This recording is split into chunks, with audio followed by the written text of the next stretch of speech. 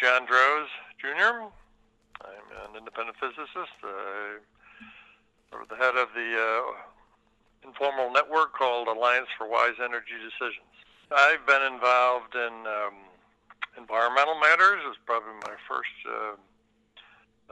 area where I put my toe in the water here, maybe 50 years ago. I lived in the Adirondacks of upstate New York, and always very concerned about nature, water quality, things of that nature. So that got me quite involved in a variety of issues that, for instance, I was concerned about who was monitoring water quality of the lakes in upstate New York, as an example, in this park, the Adirondack Park.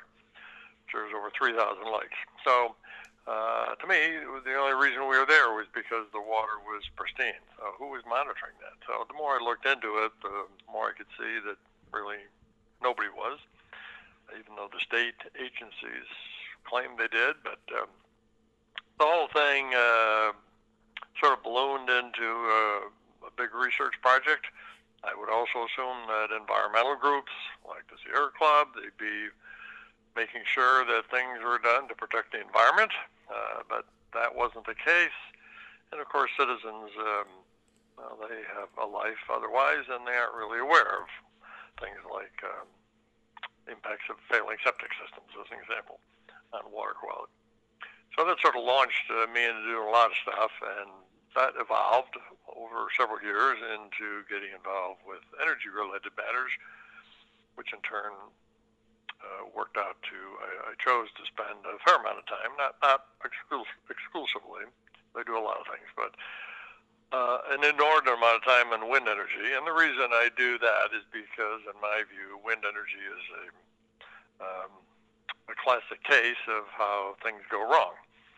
And we're just missing the boat here in all regards. So if we can understand and then fix how we're dealing with wind energy, that would make a big difference in our energy and environmental policies in general. So the gist is that as a scientist, I come from the perspective that science exists for one primary reason.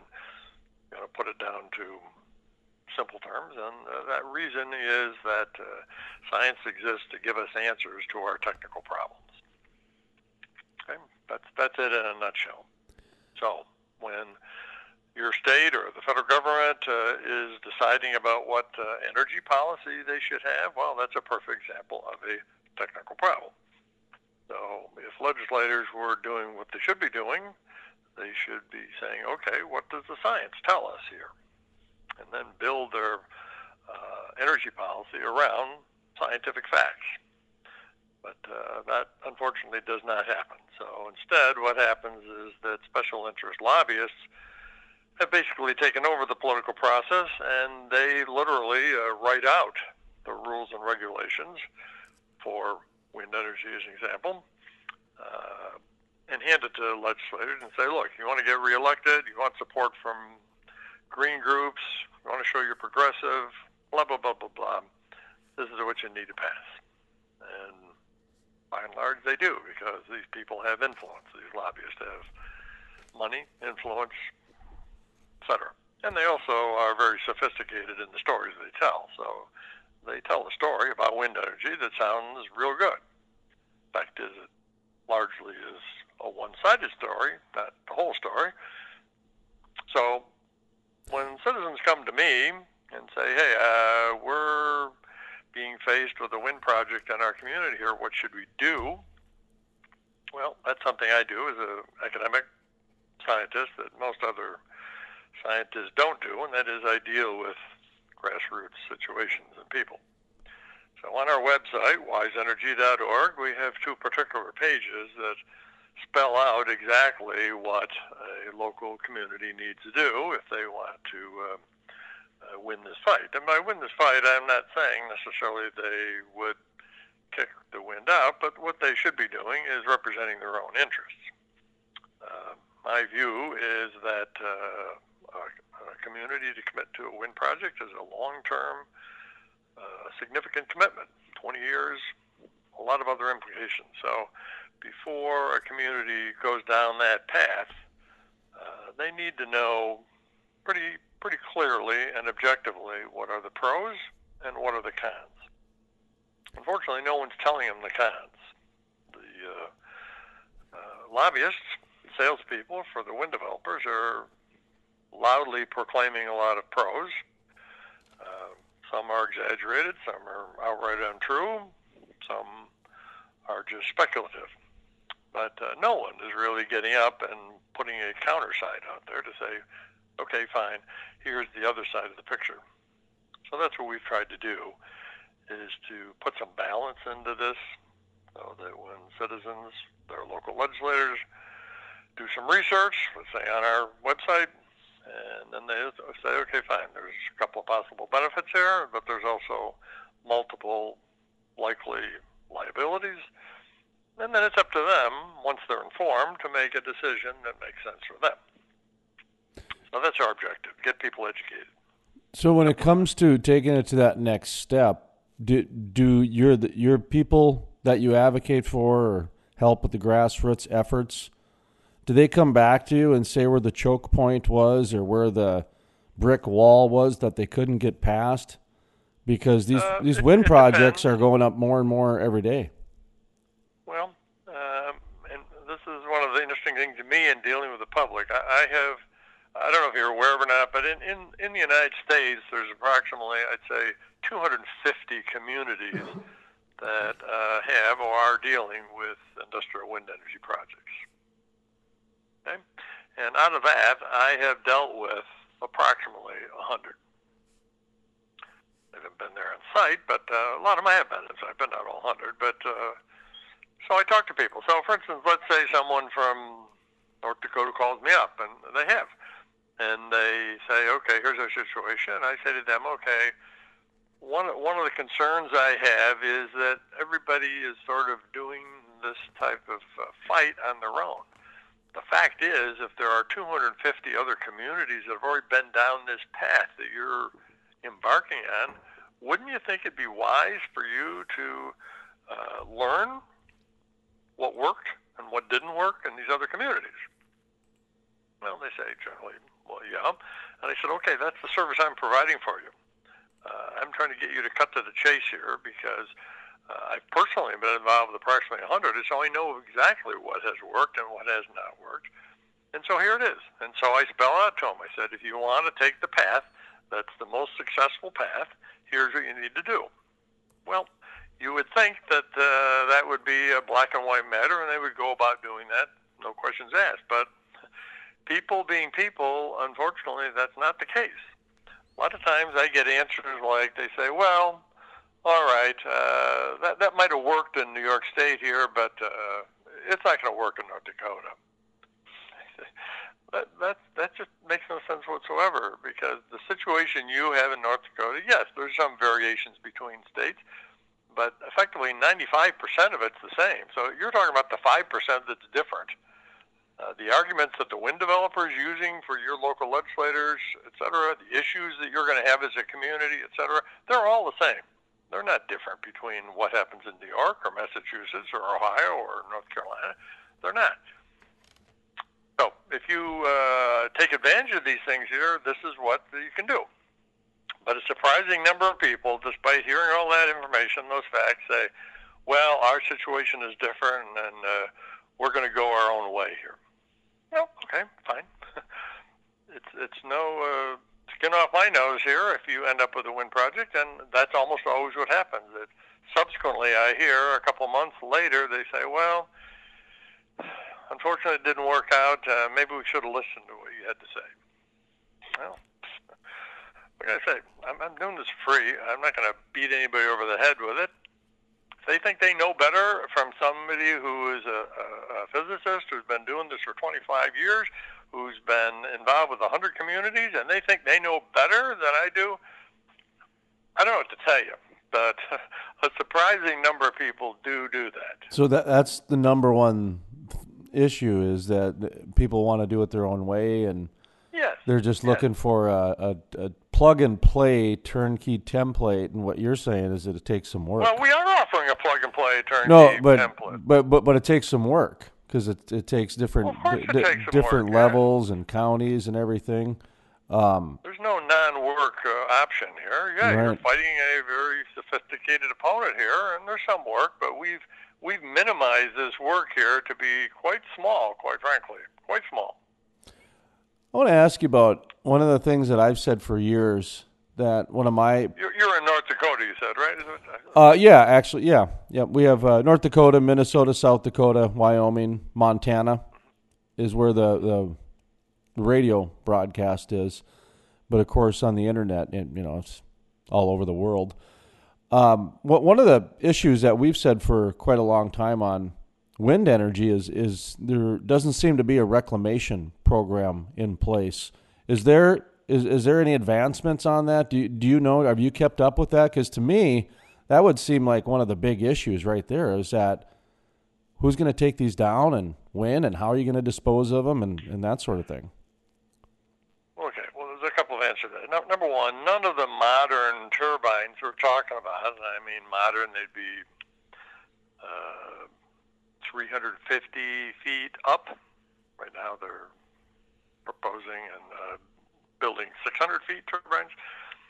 So no turbines in that, what I'm calling modern class, have ever been decommissioned. There have been turbines decommissioned, but they've been smaller versions. So no one has ever decommissioned a 600-foot turbine, or a 500-foot turbine, or a 400-foot turbine in the world, to my knowledge. Okay? So point number one is no one can say specifically what the cost is going to be, what the implications are going to be, et cetera. No one. Well, the wind industry, of course, tries to poo-poo all this and say, well, hey, you can take these down here and recycle materials, all this kind of other bullshit here.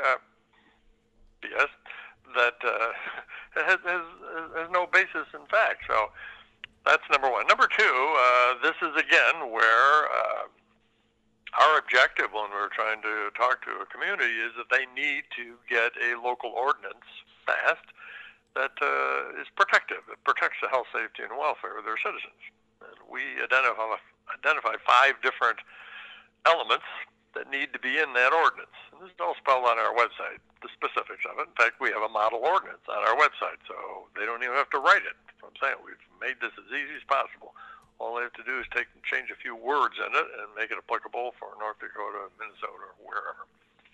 But the 5 items, one of the 5 items is decommissioning. So in our model ordinance, we have the words, specific words, legal words, that ought to be incorporated into a local ordinance if you want to do an adequate job of protecting the public. Whether people do that or not, that's up to them. But the words are right there. Dr. John Droz, the Alliance for Wise Energy Decisions. That's the website as well. We'll have links, of course, at the crudelife.com. Well, the website is wiseenergy.org. .org, yeah. Wise Energy. Alliance for Wise Energy Decisions, but the website is wiseenergy.org. Okay. Yes. Yes. Talk to me a little bit about some of the other science behind when it comes to wind energy. Another one of the issues I hear is the birds, the bats, the bees, the wildlife. There's noise pollution is another one, for example. Is that where the wellness stuff comes in with the local ordinances? You mentioned about the health and safety and the wellness part of the local ordinance. Is that yes. from a noise pollution standpoint, or talk to me a little bit more about that? Well, there's several aspects of it.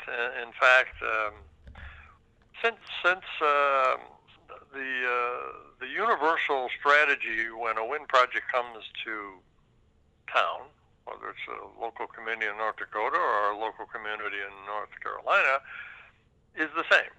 They have actually a choreographed pitch that they use. So you'd find it fascinating if you were listening to a wind developer giving a pitch in Maine or New Mexico or North Carolina or North Dakota, you'd be astounded that the words they're using are almost verbatim the same. And that's because these people are very well choreographed to know what to say and what not to say. So their number one focus when they come to a community is that this project will bring local economic benefits to the community. And the main arguments for that they're making are, number one, that there will be property taxes that the community will get. Number two, there will be lease payments that certain landowners will get. Number three, there will be some employment, other type of things on the construction part, and a small amount in the operations part. So if you add up those three things, those are basically the local financial benefits. Now, typically, depending on the number of turbines, but let's say it's a 100 turbine project, a round number, typically that will result in an economic benefit, a community economic benefit, somewhere in the range between $1 and $2 million a year. Okay? So then they, of course, multiply it by assuming it's going to be a 20-year project, which, again, is unproven, not guaranteed. So let's say it's $1.5 million a year. So they multiply it by 20 and say, okay, this is a $30 million benefit coming to your rural North Dakota community. Well, right off the bat, how many other $30 million opportunities have been proposed to that rural community in the last 50 years? Zero. Right? Mm-hmm. Okay, so I mean, this is obviously what's intended to get these people's attention. So local legislators are saying, "Oh my God, a $30 million deal here? We've never had anything remotely like this here. Where do I sign?" That's their whole idea. They want to wave this money in front of them. Okay, so on our website, though, on a page called Key Documents, we have a very important document that is local financial realities. And what we've done in that document is we've identified the fact that if we look at independent studies studies done by independent experts, there's at least 10 areas where these wind projects will have a financial liability, a local financial liability. So you mentioned some of them. So one would be, let's say, to bats. Now, I don't say birds, because unfortunately killing birds isn't a financial liability. So if they kill 5 eagles a year, as an example, or 10,000 sparrows, unfortunately there is no economic correlation to what that amounts to. But on the other hand, bats do have a significant economic value. Significant, for a variety of reasons. So that's one of the things that's explained on our website on this document, the Local Economics 101 is what the document title on the Key Documents page. And it goes through each of these 10 different areas. So one of the areas is agricultural losses. So in your area, that should be of concern. So agricultural losses have been well documented that wind turbines will cause agricultural losses in a community. I'd say, well, why is that? Well, there's actually 3 different reasons why, but just to keep this short here, one of the reasons why is because of bats. And what most people probably look at bats as being icky. Maybe they are. But the fact is that bats do several beneficial things. One of the beneficial things they do is that they eat a prodigious amount of insects.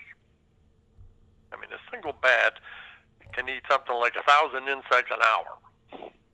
I mean, a pretty substantial amount. I read it was 10,000 mosquitoes a day in one of my little kid manuals back in the day. So, yeah. Yes, something like that. Yes, that's what I'm saying.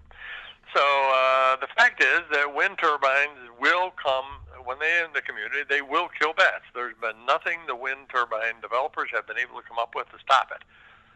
For instance, they've tried radar, they've tried noise, they've tried all sorts of things, but unfortunately none of it has worked.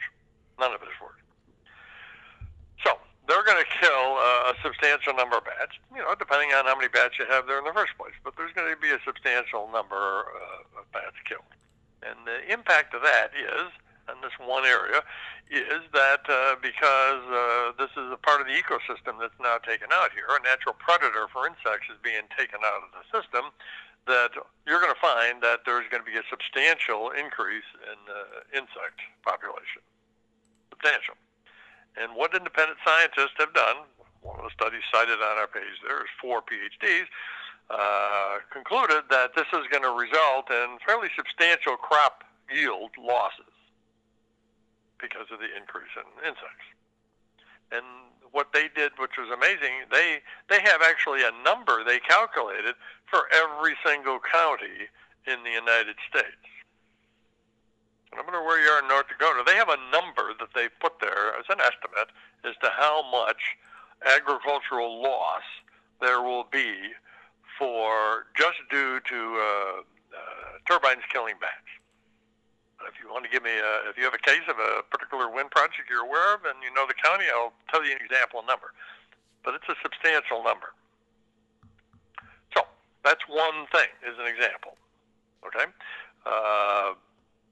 But another effect of bats is because of the insects is that mosquitoes, for instance, are known to carry a variety of diseases, whether it's Eastern equine encephalitis or Zika or whatever.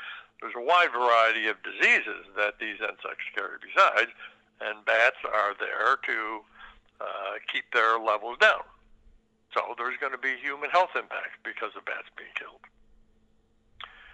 Now, as far as the noise goes, the biggest health adverse consequence has been documented to be infrasound.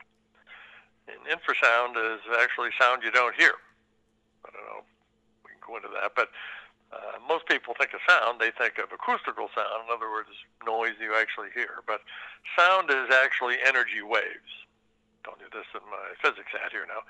Sound is an energy wave. So we're bombarded by these energy waves, whether we know it or not. Our ears only selectively pick up a certain range of waves. So there's sounds that are below our hearing, and there are sounds that are above our hearing. Like, for instance, a dog whistle is a sound above. That's ultrasound. A dog can hear it because they have a different hearing range with their ears. The people can't. But what's been shown scientifically to be problematic is the real low frequencies. That's infrasound. That's the sound below our ability to hear it. So even though that's why it's a joke when people say, well, I went by a wind project here and I couldn't hear an awful lot. What you're trying to listen for is things you can't hear. So what the hell is that saying? You can't hear infrasound anyways, no matter how close you are or not from it, because it's not hearable by the human ear. Now, if you had a meter or something, you could show it there. But this has been well documented to be very problematic. So another page on our website is we have over 25 studies listed by independent experts here, PhDs, MDs, about the problematic consequences of infrasound. You need to have any further assurance of the problem of it.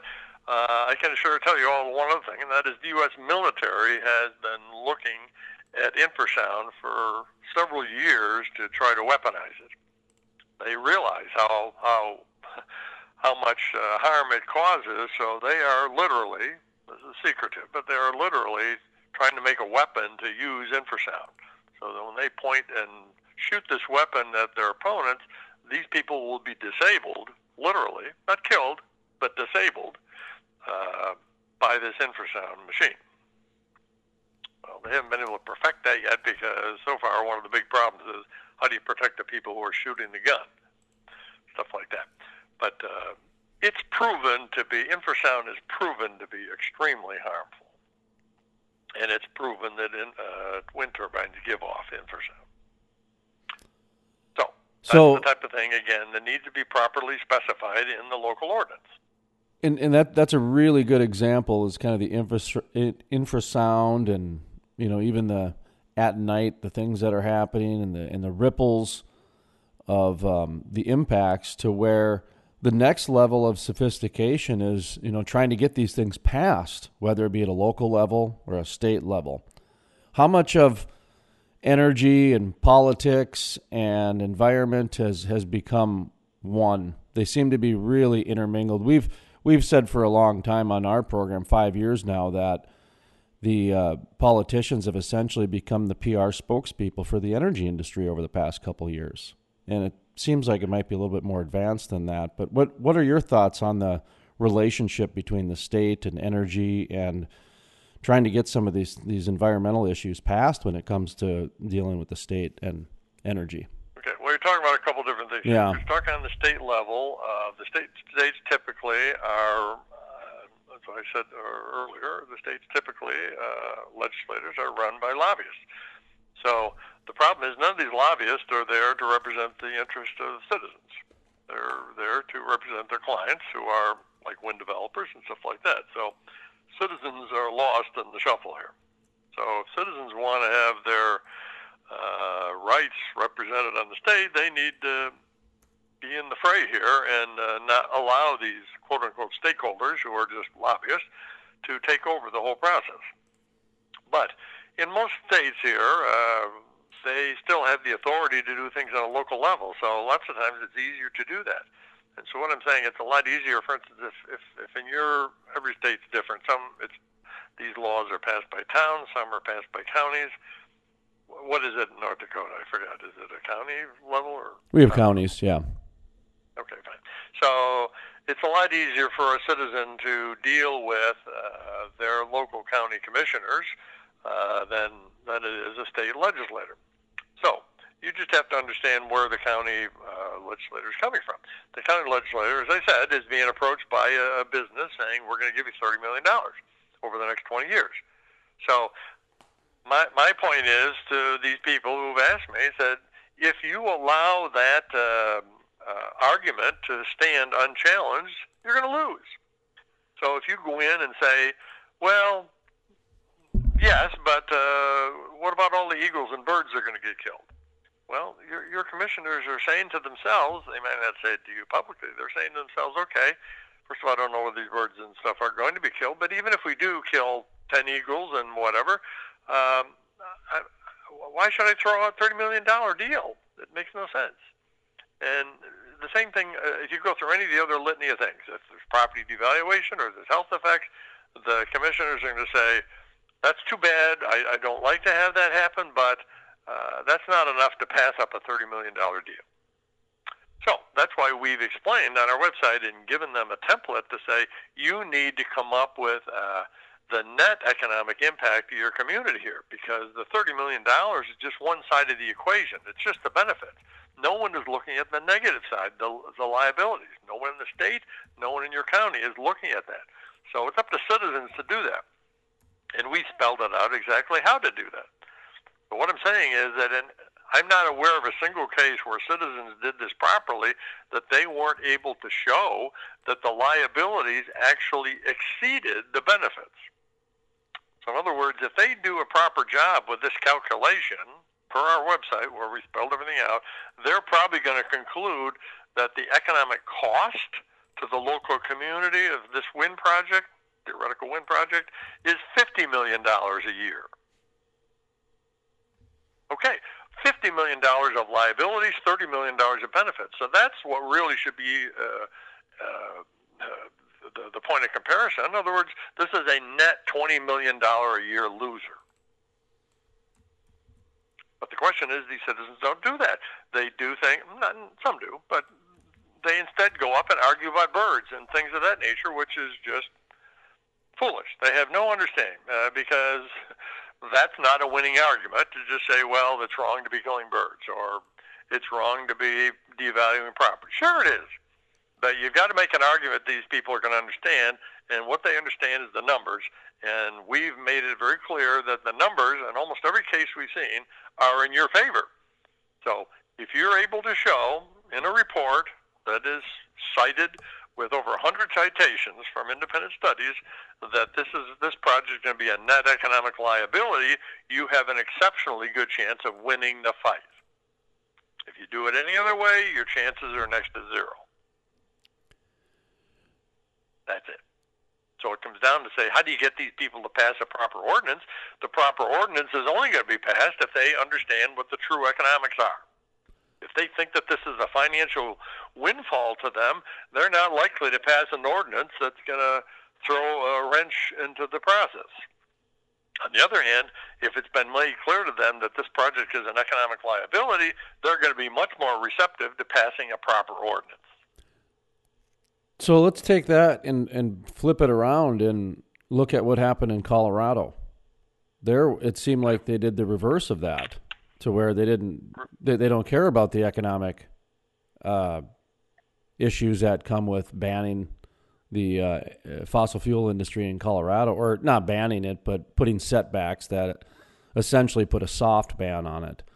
Have you been following Colorado and what's been going on there with the fossil fuels? I follow a lot of places, but their argument there is that there's a bigger issue involved here, and that is global warming. And so they can put any type of number on the global warming thing and say, hey, we're saving the planet. So once you've allowed them to make that claim, there's no dollar amount you're going to be able to say that says, well, okay, but this isn't justified. They're saying, well, we're going to be out of existence. We're going to die. So we need to have. Make a lot of stupid things. To me, this is the sticky wicket that has kind of been created. That it seems if you try to stick up for, say, a fossil fuel, you're at a loss right there. No, whether it's economics or whether it's the cleanness of natural gas compared to what it was 150 years ago, the evolution of decarbonizing. It just seems like they've got an answer on either side of it, economics or saving the planet type of a thing. Well, I don't think that's true. They have claims. They say claims, yeah. Claims about, but I don't think that's really true. I haven't seen any of the science behind it, and that's where I'm going with the next question, which is we talked a little bit about this yesterday, and this was one of the things we disagreed on, which was I call it consensus science. I believe you called it political science. Was the word that you compared? Okay, before you ask me a question, let me just ask one. Yeah. Are you familiar with Alex Epstein? Yeah, somewhat. Yeah, he talks about the and seen some of his videos. Morality case for fossil fuels.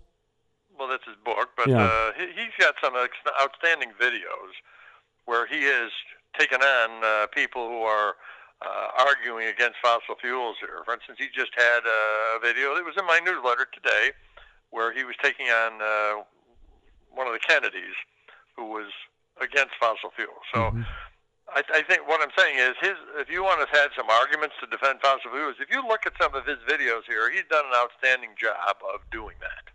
Sure, but from a... Oh, go ahead. Well, another one, my prior newsletter was a speech just made 2 weeks ago by the Kentucky governor. It was an outstanding talk, and it was all about why fossil fuels are a good thing. And he made this to an energy conference, attended by anti-fossil fuel people, a Southeastern Energy Conference, a very big conference. He went on for about 15, 20 minutes about why fossil fuels are a good thing. So if you look at, I sent you 2 newsletters. If you should look at the last, not today's, but the prior newsletter, you'll see his talk there. He again makes some outstanding points here about in defense of fossil fuels. So if you look at some of the stuff I'm sending out here, there are legitimate arguments against these lobbyists who are by and large saying a lot of stuff that's bullshit. I did it again.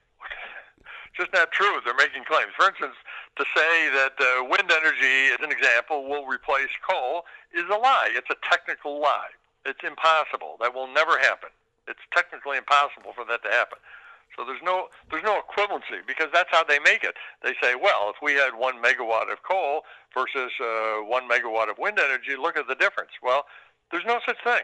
It doesn't exist. They're assuming that their audience is technically illiterate, and most people are. So they make claims like this here that are totally false. Totally false. And that's where I'm coming from. It seems like that when it comes to something deemed green, which would be wind and solar in our example, versus a fossil fuel, they can use a consensus science to whatever they want, whether it's economics or science.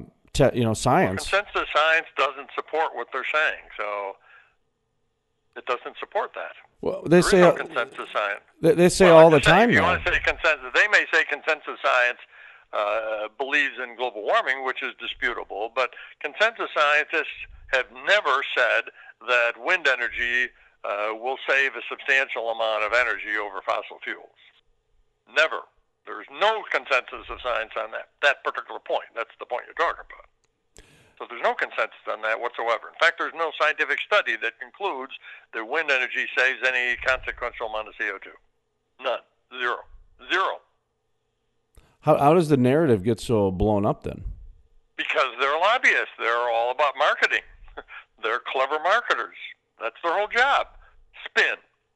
Number one. Number two is they are taking advantage of the fact that the public is technically ignorant. So they know they can get away with saying all sorts of stuff because 99% of the people who are listening have no idea that they're being lied to. And the few that do, most of them aren't likely to speak up. So that's one of the things I'm trying to do, is I'm trying to educate people about what the realities are. So I'm in sort of a minority position here, obviously, but that's what I'm trying to tell you, the facts. The facts are there has never been a scientific study any place in the world that has concluded that wind energy saves any consequential amount of CO2. Fact number two is there have been independent studies by independent scientists that have concluded that gas now, fossil fuel, can save more CO2 than wind energy does. Now you think about that for a minute. I know I'm not aware of that exactly, but well, that's a big deal. It's saying fossil fuels produce less CO2 than wind. Who told you that?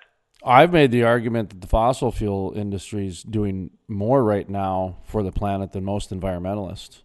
They're actually making major investments trying to decarbonize and plant trees and do everything else, whereas everyone else seems to be pointing a lot of fingers.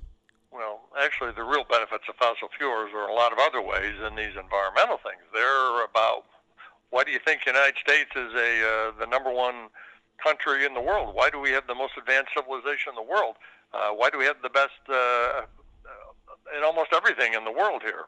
By and large, it's because of fossil fuels. You go to a place in Africa, as an example, a third world country, the number one difference between the United States and them is the availability of electricity, of low-cost, reliable electricity. Well, once you don't have low-cost, reliable, you're effectively an agrarian society that is dependent on horses and human labor, and your heat comes from burning dung, et cetera, et cetera. It's a radical existence difference, and that's really what these people are attacking. They've effectively acknowledged that they're against America. They're against capitalism. They're against what Bill McKibben calls is modernity. You know who Bill McKibben is? Not familiar with the name. Well, he's the number one guy behind all of this, the number one person. He is the head of the worldwide environmental movement. The head guy. What Bill McKibben says, the Sierra Club does, Greenpeace does, etc. He's the leader of it. So he lives in Vermont. He went to Harvard. His degree is in journalism. So just think about that. Mm-hmm. Here is a guy that's giving lectures. He's written multiple books about climate change, et cetera, very technical topics. He has zero scientific credentials. Zero. He's a journalist. And yet he's the spokesperson for the environmental movement worldwide about things like climate change. Zero scientific credentials. But he's a marketer, and he's a good talker and all. But interestingly, he was one of the people that Alex Epstein debated. And so Alex has taken on some of these people pretty well. Yeah, that one you were referring to was in Boulder, Colorado the other night with John F. Kennedy Jr. It might have been, yes. I forgot where it was. Yes, I think it was, yes. Yeah, well, and like you said, they've been having some issues there with the governor and some, they called it the Colorado Blueprint is what they called it. Well, Colorado's not the worst. New York is the worst. They've passed their energy thing here. It's the worst of the whole country. It's horrifically bad. California? Worse than California. Yeah. Worse than California. They're in a competition. It's literally a race to the bottom. So a couple months ago, New York State passed a law here basically saying that they're going to prohibit everything that has anything to do with fossil fuels here over the next 20 years. Everything. So you won't be able to have a gas stove. You won't be able to have a charcoal grill that burns gas. You won't, everything. Won't be have a fossil fuel car. Everything. Of course, it's just completely absurd, but this is all for virtue signaling and whatever. The thing that strikes me is really bizarre and weird in this whole thing, besides the fact that many of our leaders are the ones pushing this movement, is that, there was a natural progression happening anyway, but when you try to predict the future the way they are, that first of all is bizarre to me, the way that they would try to predict the future. And then secondly is how much money they attach to it and rules and regulations. And then when it actually doesn't happen, it seems like they spend more time giving excuses why it didn't happen, but they don't repeal anything or go back. It's just, it keeps going this way. And that's the part that scares me, is that things are happening really fast, almost like a crash course, to where... Well, it is happening fast, and that's why I'm giving you my 2 cents here from a 30,000-foot view. You said you go to 5,000. I'm going to 30,000-foot view. Their real objective here is to bring America down. And I don't say that lightly. If you look at the books, for instance, that Bill McKibben has written as an example, he has said the problem here is modernity. Well, that's a very broad thing. So he asked an interesting question in one of his books, and that is, are people happier today, let's say in the United States, are they happier today than they were 100 years ago? What do you think? That'd be hard to gauge. I mean, I would say most people would be happier 100 years ago, but they'd say today that they're happier. Well, that's part of it. So he builds his case on that. His contention is they were much happier 100 plus years ago. Well, the first problem is that it's very difficult to quantify happiness anyways. Second problem is there's no evidence of any proper survey of a people 100 plus years ago done. So how do we know? Well, we don't know. But this is how these people are. He's saying they're happier. So then he just concludes they're happier. They were happier. And then he goes on to say, well, why is that? And then he said, well, the problem is that modernity is really making us unhappy. Well, he doesn't say materialism. He says modernity. But there's some correlation with that. And there's some truth to that. I mean, the fact that a person has 4 cars doesn't make them happier than if they had 1 car, as an example. The fact that they have a 10,000 square foot house doesn't make them happier than if they had a 2,000 square foot house, as an example. Right? So he sort of builds on that, but he calls it modernity. But basically, he's against modernity. And he's saying, how did modernity come about? Was fossil fuels. They made all this happen. And that's one of the reasons they're against that. Now, he knows that when he originally did this, that he couldn't go after fossil fuels directly. Now they are, but originally he didn't, because some of these books are 10, 20 years old. He then said, well, we need to attack a byproduct of fossil fuels, and the byproduct they picked was CO2. This is all a plan here. This wasn't an accident. And they picked CO2 because, number one, it's invisible. Number two, it's everyplace. Number three, the average citizen, 99% of them, have no idea about anything about chemical composition of the air. Just ask the average person how much of the atmosphere is CO2, as an example. How many people do you think they're going to know? Less than 1%. Yes, but how many people will actually know? Oh, I couldn't even... Well, very few, because all they hear about CO2 this, CO2 that, it's the impression is that it's a substantial amount. And then you say, okay, it's 0.4%. But if you say, okay, how much of that CO2, that little tiny amount, is man-made, how much do you think that is? 40%. Well, it's even less than that. It is, okay. So you keep going down here to say, oh my God, I mean, how does this all make sense? Well, it doesn't make sense. I'm sure you're on a time limit here, but we could go on for a long time. But the bottom line is these people, if you want to find out what they're trying to do, you look at Bill McKibben because he's the leader of the worldwide environmental movement. It's as simple as that. He's their leader. You brought up something that they did talk about in that Epstein JFK Jr. Debate or conversation or whatever you want to call it in Boulder the other night, which was crony capitalism.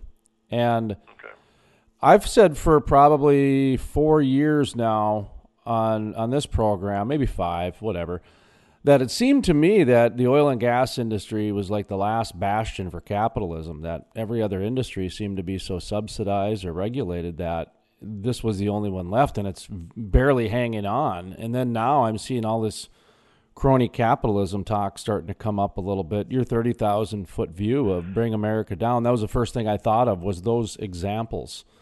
Your thought about that, about how the crony capitalism seems to be getting a little bit more play now in the media. Well, they've tried to demonize everything that's good about the country and so forth. I mean, that's why they're attacking President Trump, because he's one of the few people that's calling a spade, and they don't like that. So they're going to try to take him down, obviously. But they don't. Just the fact that they stick that adjective in front of it, crony, that's a subjective opinion here. There's no such thing as crony capitalism per se. There's good and bad parts of any type of system. So what would they rather have? A Stalinistic political system, or Nazis, or something else? I mean, really. I mean, all things considered, capitalism has its good and bad points. Sure, there's abuses of it. Sure. So the idea is we need to take the good and work on fixing the bad. But they're not trying to do that. They're trying to throw out the whole thing. Basically, what these people are working towards, in my opinion, if you look at the 30,000-foot view here, is that they are actually promoting communism. They're saying socialism at the moment here, but socialism is just next door to communism. So once we get bought into socialism, it'll then evolve all of a sudden into communism. But basically, that's what they're doing. I don't know if you've seen either the movies here about Grinding America Down. Have you seen it? I have not, no. Okay, well, you ought to watch that. I can send you there's two movies. They're done by Curtis Bowers. He's an Idaho, he was an Idaho state representative. But in my view, his films here are the most accurate, spot-on explanation of what's actually going on. He's completely on target. Let's talk about kind of wrap it up here a little bit, about some of the economics of wind energy, the bottom line then, if you will. Circling back to wind energy, you mentioned essentially you take a megawatt of coal away. It's not that easy to replace a megawatt of wind, is how I heard it. Well, I'm saying it's impossible. You cannot replace. There you go. It's impossible, yeah. You cannot replace a megawatt of coal with any amount of wind, whether it's 10 megawatts, 100 megawatts, a million megawatts. It will not replace what a megawatt of coal will produce, because a megawatt of coal can produce dependable electricity 24/7. Wind is technically impossible to do that. So no matter how many you have, so if you had a million megawatts of wind energy, it could not replicate what a 1 megawatt coal plant would do. Impossible. So in fighting the economics, what's your best suggestion when it comes to the bottom line of wind economics? Well, there's a couple of economic fights here. I was talking mostly about local economics because I think that's where the fight is the most winnable. So when a local community of North Dakota, Minnesota, or wherever is fighting this, they need to fight it on what is the economic impact, the net economic impact of this wind project to our community. That is a winning tactic. Now, there's other economics involved besides. For instance, ratepayer economics. That's a completely different economics. Wind energy has been dishonestly portrayed as that as well. Keep saying, you see things all the time. It's competitive with some fossil fuels. That's totally not true. When a full accounting for wind energy is accurately tabulated, wind energy is probably 4 to 5 times the amount of conventional electricity sources. But they never fully tabulate, for instance. So, for instance, wind energy doesn't exist without an augmenting source on the grid here, and that's typically gas. So there's no such thing as wind by itself. It's a wind plus gas package. So when they're giving the cost for wind, they should, by rights, if they're being honest, include what the cost of the gas augmentation is. But they don't do that. The second factor is wind requires a significant amount more of transmission cost than typical other type of sources. So, for instance, if you had a gigawatt nuclear facility, as an example, the transmission cost from that is versus a gigawatt of wind energy, it'd be 5 times the cost. But even the United States EIA here doesn't take that into account. They say it's all the same. Well, that's just not true. It's not true. Wind has significantly higher transmission costs, so that should be built into their cost. When they're giving you a quote, somebody is paying for those transmission lines. They use a bunch of other excuses to hide it, say, well, you needed to upgrade anyways, and blah, blah, blah, blah, blah, all sorts of other things here. That's just baloney. It's just baloney. So the bottom line is, on a ratepayer perspective, wind is typically 4 to 5 times the cost of conventional electricity.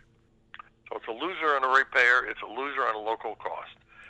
As far as its net benefits, as far as the country goes, I mean, well, what would the net benefits be? There's no net benefits as far as jobs, as far as anything, because of what it's trying to replace here is actually more. They say, well, okay, there's more jobs here. Well, that's another one of these stupid things here. It's been shown that to produce 1 gigawatt of wind energy, it takes 5 times or 7 times, I think it is, the amount of jobs that it does if you have 1 gigawatt done by fossil fuels. So how is that a good thing to say something has more job required to produce it? No, it would be if you had 2 things and say I have A and B, and A is less job required to produce it than B is, which do you think would be better? Obviously, you'd say the one that has the less jobs. Why would you pick something that has more, that's more labor intensive? Again, they're trying to fool people because they know they're technically illiterate. Well, I think there's no benefit here. Once I started noticing they were incorporating the feeling into science and energy, it was a tough go. I mean, it's you started. Well, there is no feeling incorporated in science. They may say things like that, but science is, has nothing to do with values or things of that nature. Science is on the facts. I believe you. Science should be sterile. Science should be you take emotion out. But they've done a very good job of making the environment and the science behind the environment have feeling, because it's very easy to go outside and feel about the environment. It's very easy for that. Well, we have to wrap up your website, wiseenergy.org. Go ahead, give yourself a little plug. Again, how you help people, how you keep the lights on, that sort of thing. I do all this for free, so that's the number one thing here. So this isn't any solicitation. I'm here to give people free help. So we have 3 sources of help. One is the website, wiseenergy.org, tremendous resource. Number 2, we have a newsletter that comes out every 2 or 3 weeks. You just got one today, and the idea that supplements the website, because there's a lot of new studies and stuff coming out continually. So this is the latest material that you're going to find any place in the world. Number 3 is for communities that are pulling their own weight, trying to do their best. I'm willing to speak to them on the phone or answer emails and stuff like that to give them some personal help here. As long as they're pulling their weight, I'm willing to assist.